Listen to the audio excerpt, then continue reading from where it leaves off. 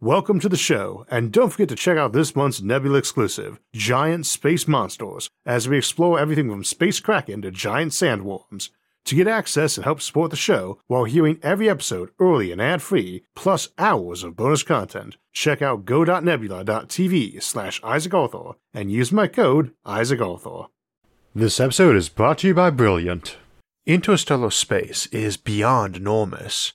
In order to travel between the stars, we will need the power of the stars. So today we will be taking a look at spaceship propulsion focusing on fusion-based drives, and we'll be looking at both the various possible fusion drive systems and what they would really mean in practical terms. In that regard, we will discuss the possible speeds such ships might obtain and what sort of costs we might see for passengers or cargo, both for interplanetary travel and for interstellar travel, though for the latter especially we will have to be rather speculative. This is not our first time discussing fusion as a power source, so we will skim over some of the basic function and economic impacts that we explore in our fusion power and impact of nuclear fusion episodes, but we have several different fusion drive scenarios and each will look very different. The key ones we will consider for today will be fusion torch drives versus fusion-powered ion drives, the Bussard ramjet, deuterium-based fusion, helium-3 fusion, plain hydrogen fusion, and pulsed fusion, which is essentially shooting hydrogen bombs out behind a ship. The last one, pulsed fusion, is the only one we currently have the technology for, and folks are not overly anxious to construct a ship to Mars or Alpha Centauri that would leave Earth's orbit with a cargo bay full of nuclear bombs, and pushed from orbit by them. We'll discuss how this might be done and possibly safely later today, but for the moment it reminds us that while fusion often gets called the technology of the future, and always will be, it is something we have actually had for an entire human lifetime since the mid-20th century, just as bombs. We also need to start with two other reminders. First, while shooting bombs out the back of a ship sounds dangerous, it is essentially what we already do with jets and rockets, just scaled up, and any interstellar drive needs to be operating at those hydrogen bomb levels of energy anyway. This is why we often say on the show that there is no such thing as an unarmed spaceship, since the energies needed to push them between worlds is easily convertible into a weapon, and a terrifyingly powerful one at that. Second, just as any ship with such a space drive is carrying a world-busting arsenal with it, those same engines should be available to their civilization for non-space uses. A fusion-powered economy is one of titanic capabilities. Not only can a fusion-powered ship reach Mars in days, not months, but the society with a fusion economy can mass manufacture hundreds of ships, hundreds times bigger than what we tend to plan for that trip now. And when those ships land, they'll each have a power plant capable of brute force producing all the metal, glass, and air any growing domed colony could possibly need. They could even brute force extract minerals by centrifuge or heating, and 3D print stuff where that would be recklessly uneconomical to us. Fusion is the power of the sun, something so potent it was routinely worshipped as a god by our ancestors. Once harnessed to our control, it lets us perform tasks of unimaginable scope, not just run the ships using it. But let's move on to those ships by quickly covering how fusion works. In the first place, we need to understand the kind of power levels involved. As Einstein showed us with E equals mc squared, mass and thus all matter is also energy, and because of the multiplier and square term, it ends up being quite a lot. Chemical fuels are incredibly powered, but their energy has to do with changing around the relatively weak bonds between molecules and atoms.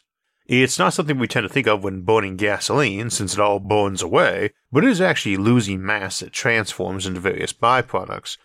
The amount of mass it loses in this transmutation is equal to the energy it emitted, in accordance with E equals mc squared, and yet we're not even losing a millionth of the starting mass through such a transaction. If you were to add up all the mass of air and fuel burned, then add up all the gas and ash that fuel leaves, what you're left with will be nearly the same as what you started, minus just a tiny fraction. Nuclear forces do around 1,000,000 times better, as this involves a massive rearrangement of the vast sea of real and virtual quarks making up the core of an atom, not the tiny electrons orbiting at the periphery. However, it takes vastly stronger forces to ignite these changes, not temperatures of hundreds of degrees, but temperatures of millions of degrees, and pressures far beyond what occurs on Earth or even in its crushy and scorchy interior. These rearrangements of the nucleus of an atom, fission or fusion, produce far more energy but require far greater efforts to achieve.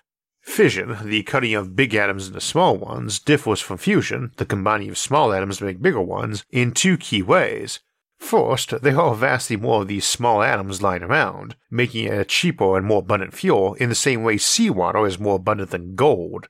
And second, this energy is usually a decent fraction of a proton or neutron's mass, so the energy released by fission of one atom of uranium, composed of hundreds of protons and neutrons, is on par with what we get from fusing a hydrogen or helium atom of just 1 or 2 protons and neutrons.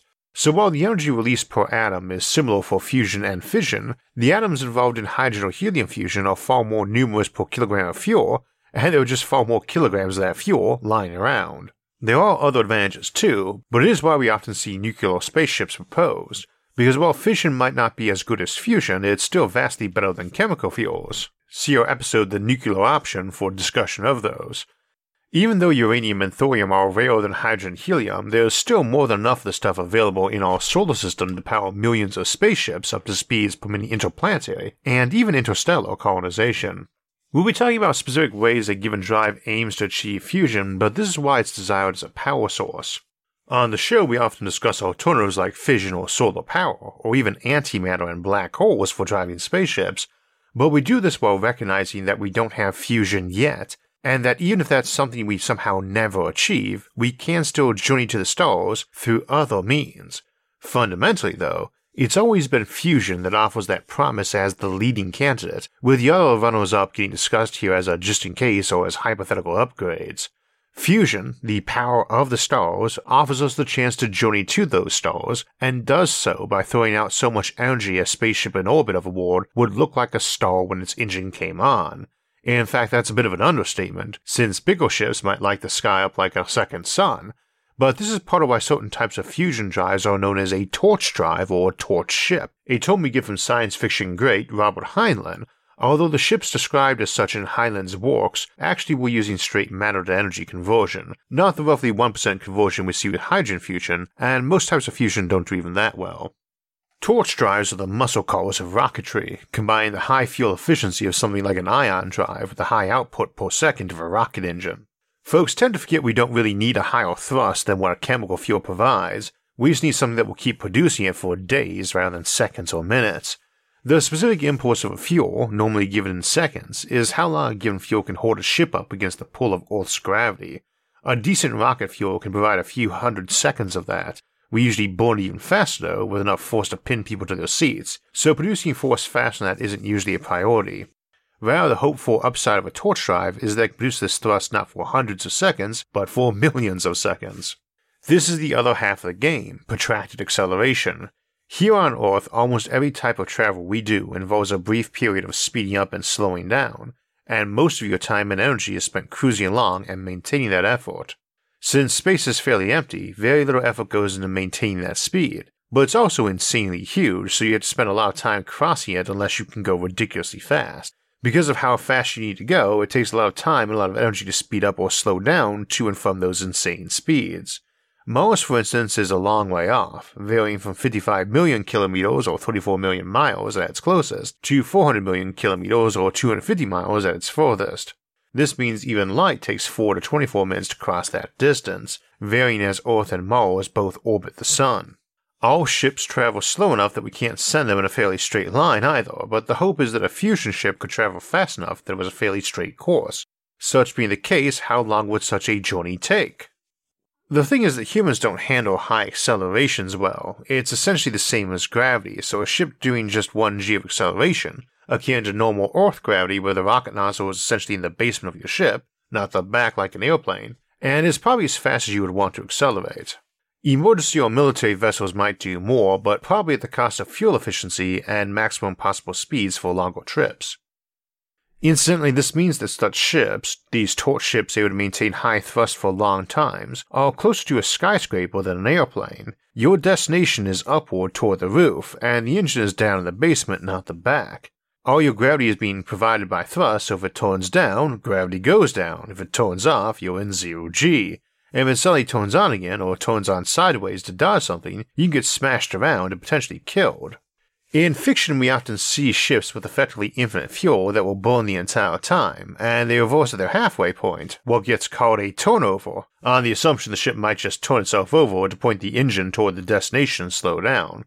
This is never the ideal way to use fuel efficiently. In a lot of cases, you would end up burning an order of magnitude more fuel than if you took twice as long to get there, and should only happen in cases where the maximum acceleration the ship can achieve, or its crew or cargo can survive, is a bigger constraint than the fuel supply. Where we see torch drives, we rarely get descriptions of how they work, and given the origin of the name, they need not necessarily even run on fusion. Antimatter would fit better, but it's the assumption you can find a way to make fusion occur, and presumably spit its byproducts out at full speed behind the ship as its propellant. The exhaust velocity of the typical rocket flame is in the thousands of meters per second range, which is also the general zone of what orbital velocities of planets are, both to orbit them and in their own orbit around the sun, and why chemical rocket fuels can just barely get the job done, though often requiring virtually all of the ship be composed of its fuel. Ion drives function by using energy to run magnets to spit particles out the back an order of magnitude faster, but a torch drive is usually assumed to be firing particles out the back at thousands of kilometers per second, at a small but significant percentage of light speed. In all other respects, a torch drive is treated like any other rocket, burning hot flame out the back, shoving the ship along until its fuel is spent. Although again in such cases, it isn't really the back of the ship, it's the floor of the ship. It would not be realistic to expect to get the maximum hypothetical exhaust velocities out of a fusion fuel, but let's list some major ones' theoretical maximums. The exhaust velocity for deuterium-deuterium fusion, generally viewed as the easiest type of fusion to achieve, is 4.3% of light speed, which is 13,000 kilometers or 8,000 miles per second. For comparison, this is about 3,000 times faster than burning hydrogen as a chemical fuel, meaning that an otherwise identical rocket fusing deuterium would be able to move 3,000 times faster than one burning hydrogen. Helium-3 is about half again as good at 6.8% of light speed, deuterium-tritium comes in around double at 8.7%, and regular hydrogen proton-proton fusion comes in at a whopping 11.7%. Hypothetically, you can do even better with multiple fusion chains running hydrogen potentially all the way up to iron. See the always excellent Project Rho website if you want a rundown on how that's all calculated and some of the other fusion options. And again, those are absolute maxes. Deuterium-tritium, for instance, releases most of its energy as neutrons, which are very hard to control and redirect, so getting even half that 8.7% exhaust velocity would be optimistic without some bit of clock tech for redirecting neutrons. Something we also cited as useful for creating neutron beams in our recent episode on death rays.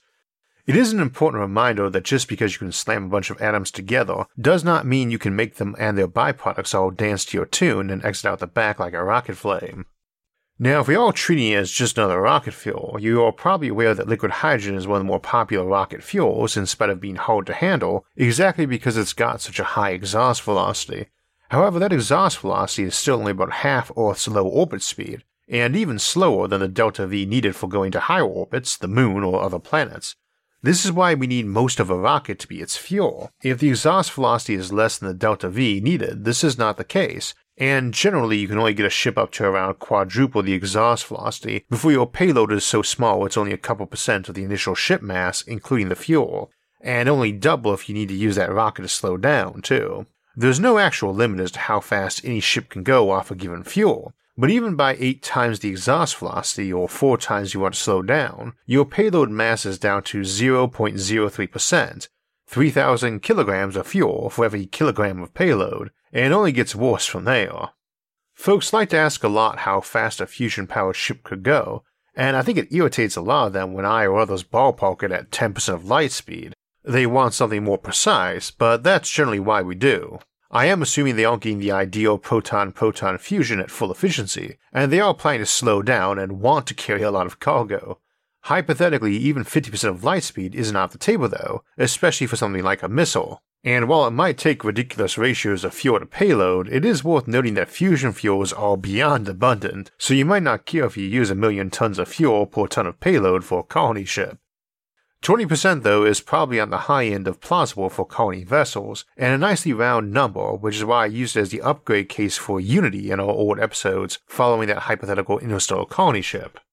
I don't want to say that a torch ship is unrealistic, not at all, but they are a pretty vague concept, so it's hard to call them realistic or unrealistic. The 3 leading ways to make one would be antimatter catalyzed fusion, a micro black hole, or a Bussard ramjet. We discussed black hole powered ships in their own episode, so we'll bypass that today, beyond saying this is probably the closest thing to what Heinlein's original torch ship description would be with matter to energy conversion. However, there are a few ways to run ships on black holes. We'll come back to the Bustard ramjet, but antimatter catalyzed fusion is a good lead into post-fusion propulsion because it's essentially the same thing.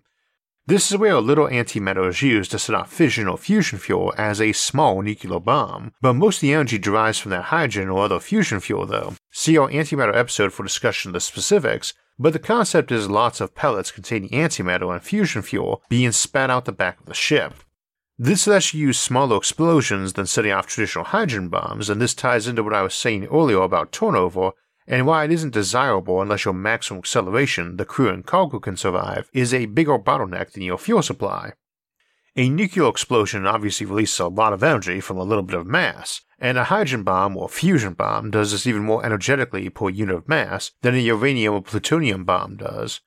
Post-nuclear propulsion is the idea that you can set a bomb off and ride the wave, and the bigger the bomb is, the bigger the wave, but the harder it is to safely absorb. Hence, we tend to consider using a larger number of smaller fission bombs, but they don't carry as much energy per unit of mass as a fusion bomb, and thus have a lower maximum speed. Now, that safe absorption issue isn't actually about not being killed by the blast or radiation in a conventional sense. The general notion is to put a big thick metal plate behind the ship that's wide enough to absorb a big fraction of the blast, which shoves the ship forward, and of course the radiation will strip off some of the plate with each blast, but that merely acts as additional propellant as hot vaporized layers of the pusher plate fly out the back of the ship.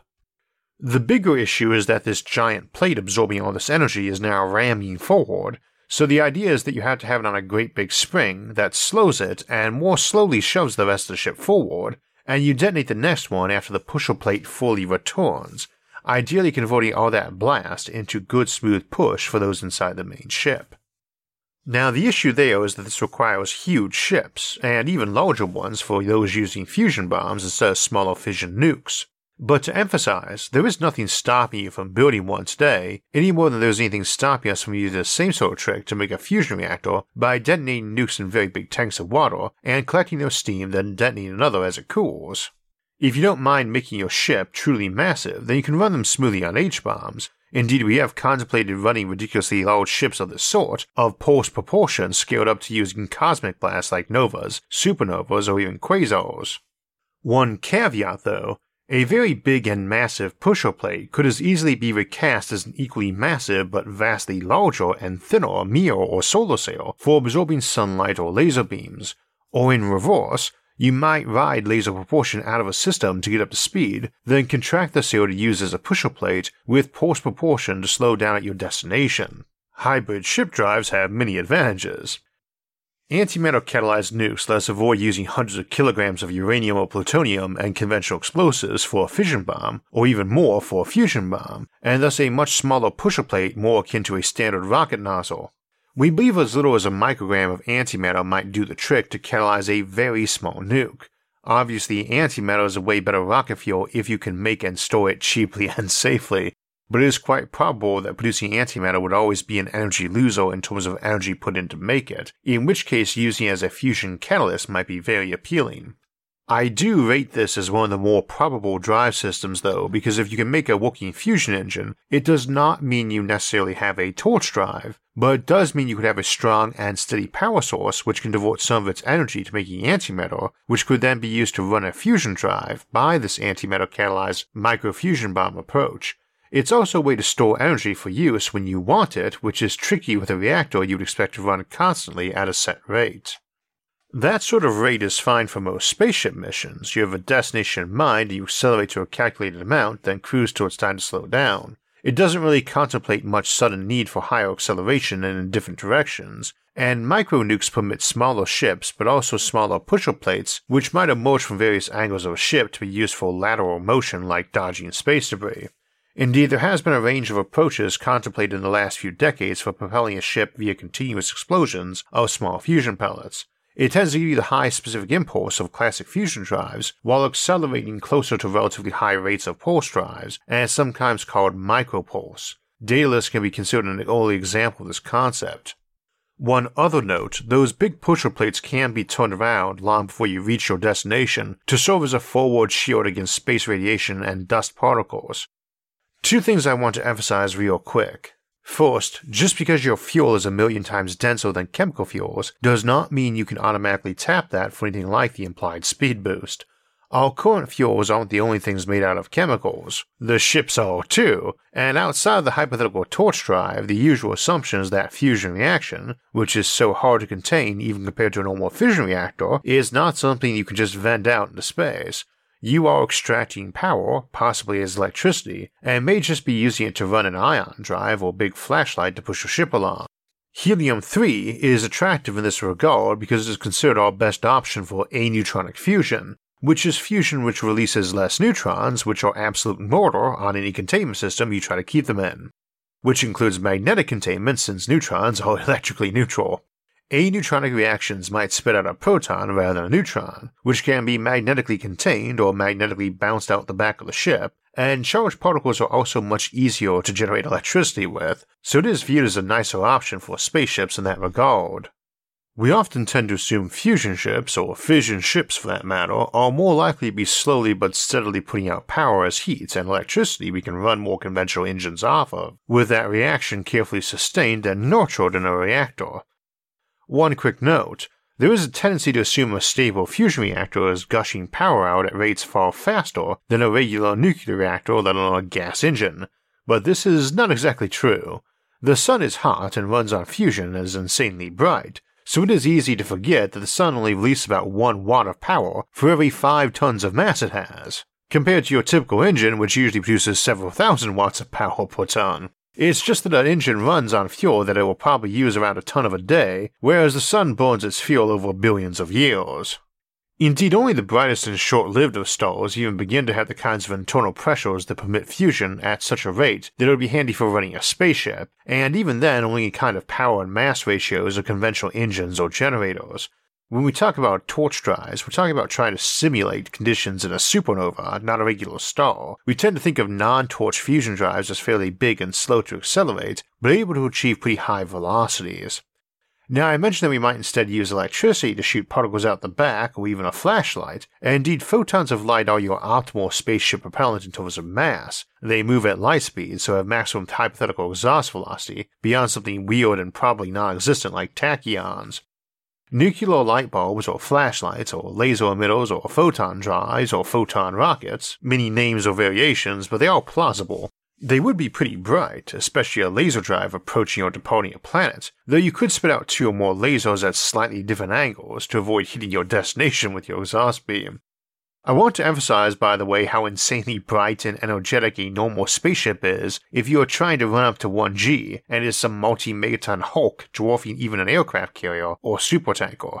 Just giving it the delta V needed to break orbit, maybe 10 kilometers per second, is implying a power release for around 1,000 seconds of several trillion watts. Thousands of times more than our biggest power plants and on par with what our whole civilization is using at any given moment. And to get 10% of light speed, it is going to need to keep that up for over a month. We will discuss travel times for ships between planets in a bit. We wouldn't expect all that energy to be in the visual spectrum. It would depend a lot on how it was being made, what portion of it we could see with our naked eye. But putting that into visual light terms, you should be able to see that during the daytime quite easily when it was nearby, and such a ship should be naked eye visible at night, even 1,000,000 kilometers away or further. Needless to say, that makes for a pretty powerful weapon with some modification, which is why we say there is no such thing as an unarmed spaceship on this show, though it's not exactly stealthy either, if aiming to sneak up and attack, which is why another thing we say on the show a lot is that there is no stealth in space. One option that might be a bit more stealthy, though still not stealthy, might be neutrino drives. A thing that gets produced a lot in nuclear processes are neutrinos, and they go right through any containment we've got, but they carry a lot of momentum. So one fusion drive option, if we ever found a material or metamaterial that absorbed or reflected neutrinos, might be to wrap a ship's reactor in that material except for a hole out the back for neutrinos to fly out. Done right, this also might seriously amplify your fusion reactor too. Now, folks often wonder how long it takes to travel between planets with a given spaceship engine, and of course the answer really varies on where those planets are relative to each other, but also on how fast you can speed up and how fast your maximum speed is. I mentioned near the start of the episode that Mars at its closest is a mere 4 light minutes away, but even if your ship can achieve 1% of light speed, you won't get into Mars in 400 minutes. Because even if your ship can pull 1G acceleration indefinitely, you need a few days to reach 1% of light speed. For those watching the episode, I've got the formulas up on the screen for calculating this for classic Newtonian speeds. You can get to the moon with a 1G burn and turnover in 3 to 4 hours, Mars in 2 days at its closest, and similar for Mercury and Venus, and Mars at its farthest, or any of the asteroid belt in under 4 days, Jupiter 6 to 7 days, Saturn 8 to 9, Uranus about 12, Neptune 15 to 16. For interstellar distances, you can just divide the distance in light years by the fraction of light speed that maximum is, because virtually all of that is spent cruising, not speeding up, and at 1G, every week of acceleration or deceleration will add or subtract about 2% of light speed. One caveat though, when trying to shave time off a voyage, all things being equal, you want to accelerate quickly. If you have the option of accelerating at 2G for 5 hours or 1G for 10 hours and burning the same fuel, 2G is better because you'll hit your max speed after 5 hours and only need to start slowing 5 hours out, not 10. And remember, we do need fuel to slow, unless we're a missile of course. In practice, high acceleration rates tend to be less fuel efficient, but we shouldn't assume that is automatically true of all drive types. This also assumes you have to carry all your fuel, something that rarely seems to trouble ships in science fiction, but is a big issue for ships in science fact. But you can also achieve higher speeds by not having to carry all your fuel with you, and this is where the Buford ramjet comes in, both to grab fuel for speeding up along the way and to avoid needing fuel to slow down. If you're already familiar with this device, then that explanation likely included why it doesn't work as planned, and that's only sort of true since it still might be great for slowing down, but it's a claim that is focused on the specific suggested design for the Buford ramjet, not the core concept, which is sucking matter in from the front and shooting out the back while it fuses when passing through.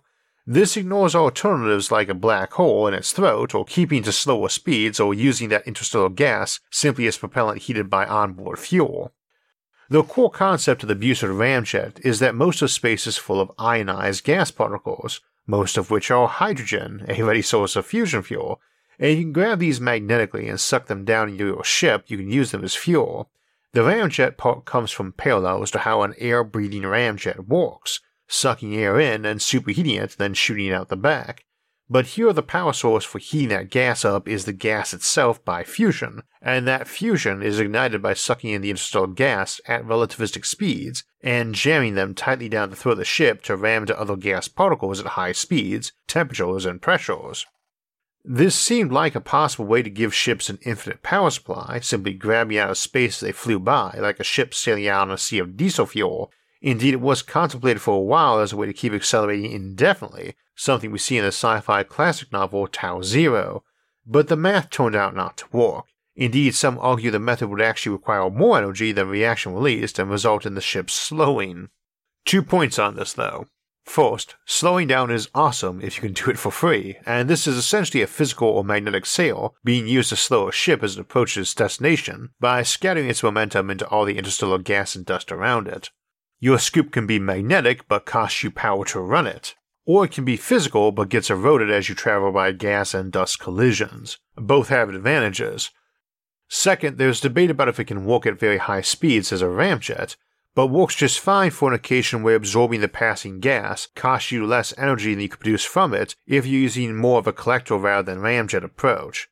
As we were saying earlier, various fusion fuels have exhaust velocities in a torch drive of 4 to 12% of light speed, so if your ship is designed to go slower than that, it ought to be able to suck hydrogen in and use it as fuel.